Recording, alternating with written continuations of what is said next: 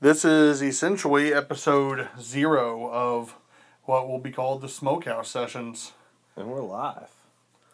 Which, I guess live is a term relative term. Yeah, relative term, since this will be uploaded at a later date. But I guess the purpose of this one is to just kind of discuss the purpose of this for both of us and whoever else may join us from time to time. Sorry if you hear cars going by. We live right next to a busy street. You're a liar. Yeah, I might be. I guess I'll just, as people listen to this, you'll recognize different voices. I'm Dave, currently a graduate student. I'm doing this as kind of an outlet to discuss things that maybe aren't always thought of in the highest of light in the academic setting, as well as to just kind of hear different viewpoints of people that aren't in the same kind of part of the world that I'm in. Interesting. My name's Curtis. I'm currently unemployed. I want to be a comedian someday when I grow up. I just thought this would be a fun idea. I've been talking about doing a podcast with anyone who would listen for the last year or so, and finally talked about it with Dave, and he got excited about it, and excited to be doing something like this and putting something out there, putting myself out there with a friend of mine who we have some great conversations. It was just time we started recording them. Yeah, that's the gist of it. To best describe this, I hope to be as some sort of a variety show, mostly current events, focused really around kind of social issues as well as the kind of political sphere. Sports and stuff will certainly come into play, but I think most of it's going to be a lot of pop culture and a lot of politics is what's going to get discussed. At least on my end, I'll certainly be the filthy liberal at times here to bring that sort of stuff, as well as kind of some snobbery to the table, since I do have a little bit of a predilection towards the highbrow of stuff. Well, with Dave being the liberal, it wouldn't be any fun if we just sat around and agreed the whole time. So, I'll kind of be your right wing crazy folk. Not too big on the Jesus, but I'll definitely represent my conservative values the best I can, and I should say and although I'm not married to any ideas. I like to discuss ideas and examine them and really try and refine decent ideas into good ideas, bad ideas into decisions that got left behind. No, I too am not I won't say that I'm completely always a liberal about things. At best, I'm a left-leaning libertarian. As was mentioned the other day, I think that gay married couples should be able to defend their fields of marijuana with automatic rifles. So, as far as I'm concerned, anything like that should be on the table, and that, as far as freedoms and that sort of stuff go. But I'm also always open to different interpretations of things, especially with the current events of the world going on. We're going to talk about that more as we move forward in things, but certainly stuff like the Second Amendment and the Constitution will be prevalent here, as well as you mentioned, religious ideas and ideologies and how people view things like that in our current worldly climate. I think that podcasting and that sort of thing, we are often limited in the way we are able to express our ideas and beliefs in social media and in settings that we encounter every day because of a kind of our phobia of phobias, kind of our lack of a ability to speak for ourselves often. I think that's a issue that we need to explore more. I believe, and to add to your point, is especially us both being white cisgender men, as some folks would call it, we're almost, I don't want to say we're marginalized, because I don't want to start down the same fucking path that the social justice warriors drone on and on and on about. But being a white man in our society today, you have to have a pretty high level of humility pretty quickly in life, because very quickly, whether it be through women or race relations, you figure out that you're the one that has to be careful with your words most often. And this hasn't always been historically true, but in a modern society, that's been kind of the observation I've made at a very early age, is because of I'm a white man in our society, I have to be careful about what I say, when I say, and who I say that in front of. Yeah, it's interesting to And think. I guess we should talk about, because we kind of alluded to religion I think mainly what me and David danced around here is, we all know that the tragedy that happened in Orlando with the Muslim that murdered countless people. You know what? We shouldn't refer to him by his religion. We should call him a fanatic. Should we try and do that on the show? I think it's important and imperative to narrow things down to be the most accurate as you can about things. If you want to say that his religious beliefs and ideology played a part in it, that's certainly something you'd talk about. I've read large chunks of the Quran and have a decent working knowledge of the religion, and I do disagree with people that it is not a religion of peace. There are multiple examples. I could bring my copy in and show and quote multiple examples of where it talks about the killing of infidels and that sort of a thing. But I also think it's important to have all of our facts straight all the time. You said countless there. We know that it's 49 people as of right now. I was tiptoeing around facts. I was being a pussy. Yeah, so don't. I think all that type of stuff's important, and I think it's important too that if I have a fact or something wrong, or if somebody can disprove something that I say, that it's important that that people are able to do that. And if anyone ever is able to do that or wants to just get in touch and discuss things further, we do have an email set up. It's smokehoussessions@gmail.com, all one word. So yeah, but I mean stuff like that. We're not. It's Islam is something that we won't talk about here. Both of us are, I won't say avid atheists, but we both do question religion, and I'm always interested to hear other people's views on religion. It is an interesting topic because there's so many different philosophies and just different ideas people can have on life and death and the meaning or the purpose of whether there is or isn't any. Islam, in particular, for me, has always been the one I've known the least about. So it kind of always has been the scary foreign. It's been the other. The boogeyman, yeah. It's kind of always been the boogeyman religion because they've always been portrayed as, in the 90s it was Persians with fancy robes and weird shit like that, and then into the late 90s and early 2000s, especially post 2001, it's been, the Taliban or the towel around the head terrorist that is kind of usually depicted. But it does become, like I said, it becomes the other. Like, anytime it's race or religion or anything like that, when people are, as you say, afraid or worried about something else, it's the other. So during Vietnam and those times, it was, the yellow other. It was just, or even since then is, approached that kind of stuff time and time again. My thing is always, it's very important to be kind of self-aware and aware of what we're doing, how we're living, as we go through life, that it's because we can get caught up in kind of the boring and the mundane parts of life. And I think that's when people turn to religion to kind of explain something, because we are afraid of death.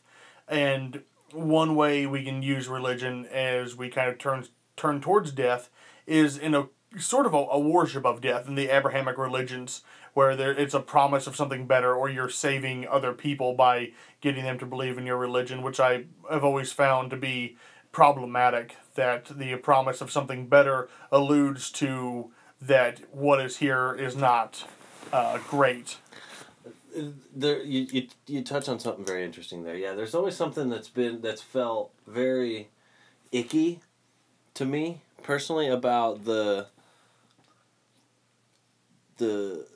Christian relation to heaven and how it's achieved in getting there. It never, in my experiences, and these are only mine, it never felt like there was really a pure motive there with a lot of the folks I would encounter in those settings. It was almost like there was an ulterior motive, and it could have just been my own projections on the environment I was in. I don't know. It never was for me. I'm not into drinking the Kool-Aid and following people. I kind of like to walk my own path, even if it is a little weedier. maybe get a little more sand in my shoes. I think that's part of the quality of or building quality into life, because that's something I believe you should do every day. No, I can't say that I fully disagree. I do understand, though, that for people, just kind of reasoning behind belief, it provides them with being a part of something, especially in a society now where we're so vastly disconnected. As we kind of, we think about social media, and I think a more accurate term for social media often is an anti-social media. It isolates us, and people are like, let's meet face to face. Like, well, when do you want to Skype? That's not meeting face to face. And I understand that we're projecting this. This in of itself is a way to communicate with people, miles and miles away. So I mean, maybe I'm a little bit of a hypocrite there, but I think that kind of this disconnect that we have from each other in society kind of paves the way for that sort of a belief system and things like that, where it's a social outlet as we have progressed further and further, away from neighborhoods and communities and stuff like that. It's one of the last real hold-ons of a real person-to-person social network. Churches, there's a great book that's I'd highly recommend called Bowling Alone, that really deals with a lot of that sort of stuff. And how he used to have neighborhood bowling leagues, and it was a way for people to get together and to talk and to meet each other. And I can't tell you the author off the top of my head, but yeah, Bowling Alone's an excellent read. It deals with a lot of this as far as the downfall of the community. And so I'm guessing the author is referencing how people don't know their neighbors as well anymore. Yeah, it's very much a lot of that. And if we want to kind of come full circle here and start talking about and go back to the kind of Orlando tragedy, that sort of a thing, it gets back to, if you think about after something like September 11th, it's see something, say something, all that kind of stuff. But as we become more and more isolated, it's harder and harder for us to identify. And some of these awful acts, these tragedies, could certainly be avoided. You think if it weren't for social media? Not necessarily social media, but it's the disconnect. All technology, all the disconnect, that sort of thing. You could talk about if this person was radicalized through something like Twitter or something like that. Maybe somebody paying more attention to him and who he was interacting with or how he was acting could have prevented something like that. I'm not necessarily to say, but I think that largely, the reach of a terrorist organization like ISIS is, exponential due to things like social media. In fact, I don't think it's widely known that they have radicalized people through social media. Yeah, I thought that was funny, though. Did you see that Anonymous hacked a bunch of their accounts and turned them uber gay? Yeah, they had a lot of rainbow flags and things like that, and they had dudes sucking dick and shit like that. I didn't see that one. Well, I didn't see any, but I was reading an article about it. So who knows? I don't remember where it was. Elite Anonymous Daily does some really neat stuff, and maybe to change gears a little bit here and talk about that sort of stuff. If you want to see something really neat about Anonymous, there's a documentary on Netflix called The Hacker Wars. It's really cool. And it kind of pertains to some of the same stuff we're talking about a little bit with freedoms and that sort of a thing, because it deals with a lot of how the government reacts towards groups like Anonymous and hackers and things like that, and what they'll put you in jail for. And right now we're propping up the Second Amendment as being the amendment that people, and we pay a lot of attention to that. But the First Amendment is the first for a reason. And guys like Barrett Brown, or the other guy's name was Aaron Auerman or something of that nature, they went to prison, and Barrett Brown is still in prison for math, as one of them puts it in the documentary. You write. Is that the one that did Silk Road? He may have been one of the ones from Silk Road, or was Silk Road the Dread Pirate Roberts? Yeah, that's Dread Pirate Roberts. Yeah, that's Barrett Brown's a different guy. Okay. But yeah, no, and they're not even, sorry to cut you off, but they're not even sure if Dead Pirate Roberts was the guy they arrested. Yeah, they're not. There's still no. I don't think the FBI proved that in their case against him. Yeah, no, it's. I could be wrong. Or it's like Aaron Schwartz. He ended up committing suicide, but he was the guy that set up the server that was downloading all the documents from like the Harvard Library and was going to put them out and was putting them out for free. He got arrested, and the way the government treated him for basically just exchanging information that wasn't harming anyone. It was just giving people the ability to learn. It's really clear anymore that the freedom of speech, that this act, what we're doing kind of right now, the freedom of speech, the ability to say what we think, what we feel, is fine for the government to let us have until it is inconvenient. And then a guy like Aaron Hourman, who goes to, his hacker name was Weave, but he goes to jail for like 3 to 5 years for math. He creates an algorithm that adds 1 or subtracts 1 and goes to prison for an extended period of time for that. Or a guy like Barrett Brown, who speaks out openly against what the government's doing, and when he's approached by an FBI agent, they exchange words. He goes to jail for over 100 years for threatening a federal agent. They really put him in jail for 100. Currently, or at least that's what That's what this, like I said, the Hacker Wars on Netflix, that's what it definitely alludes to. And there's a lot of issues, kind of with our rights and stuff like that. We've given up a lot of rights and allowed a lot of things to be infringed upon in a lot of ways in order to keep the gun. Really? You think that a lot of these things have been done to keep the gun? I think that often we are kind of given a cloud of disinformation that people get worked up looking at the possibility of the government taking away the Second Amendment, which I'm not alluding to it being unimportant, but I feel that people often get worked up about the keeping of the Second Amendment, and while that's happening, other rights, freedom of speech, freedom of press, freedom of religion, are infringed upon, and we're. How do you think freedom of religion has been infringed upon, though? I mean, if you just look at the way that people are treated in the media and day to day for their religion, whether it's Islam or Christianity or anything, we look at people differently if they openly worship. If somebody starts praying at a table, when you're out having dinner, you would look at them differently. I'm not saying the government stops that at all, but definitely freedom of press and freedom of speech, we have issues with that. Like I said, all that stuff is fine and dandy for people to have until the government finds it to be inconvenient.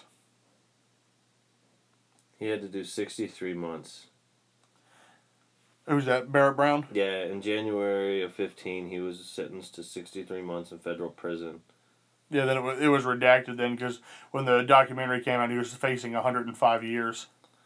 Jesus Christ. So, I mean, but 63 months for not, like, making a death threat. He did not make a death threat. He actually said something like, I wouldn't kill you, but I could end your life, or something like that, basically alluding to we could hack your credit cards and that sort of stuff and ruin your life. Yeah. And face 63 months for that, it's ridiculous. That is absurd. So, it's there's a lot of stuff that it's hard to wrap your mind around, and it's important to make people aware of that sort of stuff, I think. Definitely need to have more open discourse of ideas. Intellectual, not equality, intellectual, what's the word I'm looking for here, Dave? Help me out. Egalitarianism? Yeah, no, that's way too big a word. I wouldn't use a word like that. I'll be honest. I don't know. I lost my point. It's just, I don't know, but that's, since this is, kind of episode 0 still, though, I mean, this is the kind of stuff that we're going to talk about, and I didn't prepare any notes or really do any reading for any of this stuff to kind of lead into it, but if people kind of like what they've heard possibly so far or whatever, and sound quality and stuff will pick up as we start to get more than, this is a recording from a phone, so a podcast from a phone is what this is, but as we start to get more sophisticated and learn this stuff better and better prepared, if people like what they've heard, or if people want to chime into any of this type of stuff, again, you can get a hold of us at smokehoussessions@gmail.com. That's really about all I've got. Hopefully come at you guys with lighter topics of things like we can talk about music and movies and books and that sort of stuff as we progress further. And hopefully some days I don't want to stay away from the juicy stuff though. I think it's important to really bite into those. No, but to discuss, the purpose of things like books and movies and stuff like that in culture, I think is also equally important. I mean, we could have certainly have a good discussion on a topic like Captain America: Civil War and what that says socially as a social kind of commentary on where we are as a nation. You can't have that conversation about Batman and Superman because that thing sucked. That movie was terrible. That movie was a lot better with a fast forward button. Is what it is, but that's about all. That way. You go from you cut out all the bullshit and just get to the cool fighting.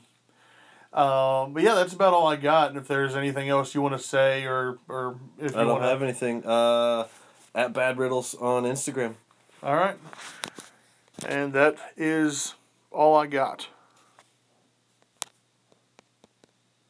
We gotta make a song. We gotta get an intro song. Do you follow Tate Fletcher on